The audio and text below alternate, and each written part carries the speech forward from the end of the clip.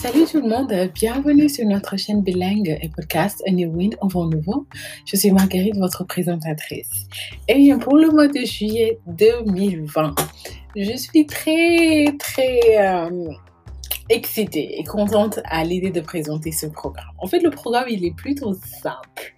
Ça fait un bon moment que j'ai rêvé d'avoir un mois à 100% artistique, que des artistes qui viennent, différents artistes, différents domaines. Eh bien, ce rêve va se réaliser au mois de juillet 2020 où je vais recevoir uniquement des artistes. Je vais recevoir des chanteurs, un rappeur sénégalais très connu, je vais dire un rappeur panafricain. Et j'ai aussi une chanteuse de gospel africaine très connue qui va me rejoindre au podcast et qui va répondre à mes questions. Et après, j'ai deux danseurs. J'ai des danseurs qui évoluent dans la musique africaine moderne, qui viennent et qui vont, on va parler de leur danse. Ça va être super. Aussi, j'ai un peintre.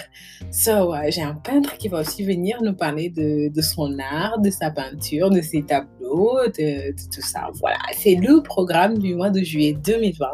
Et durant ce programme, il y a toujours... écoutez, j'aurai à la fin du mois de juin, je vais aussi vous présenter un roman africain que j'ai lu, que j'aime bien. Et je vais faire c'est la revue, c'est la critique littéraire. Je vais aussi faire mon artiste du mois. Tous les mois, j'ai un artiste que j'aime particulièrement et je vous fais découvrir. Voilà, c'est le programme du mois de juillet 2020. Je vous invite à ne surtout pas rater les interviews qui vont arriver parce que ces artistes qui viendront nous parler de leur carrière et de leur personne, ce sont des artistes internationaux très connus, très talentueux qui font parler de l'Afrique positivement et voilà, ils sont super et j'ai hâte de vous présenter ces artistes. J'ai hâte de continuer le podcast. Je me suis fait un petit peu silencieuse au mois de juin, vers la fin du mois de juin.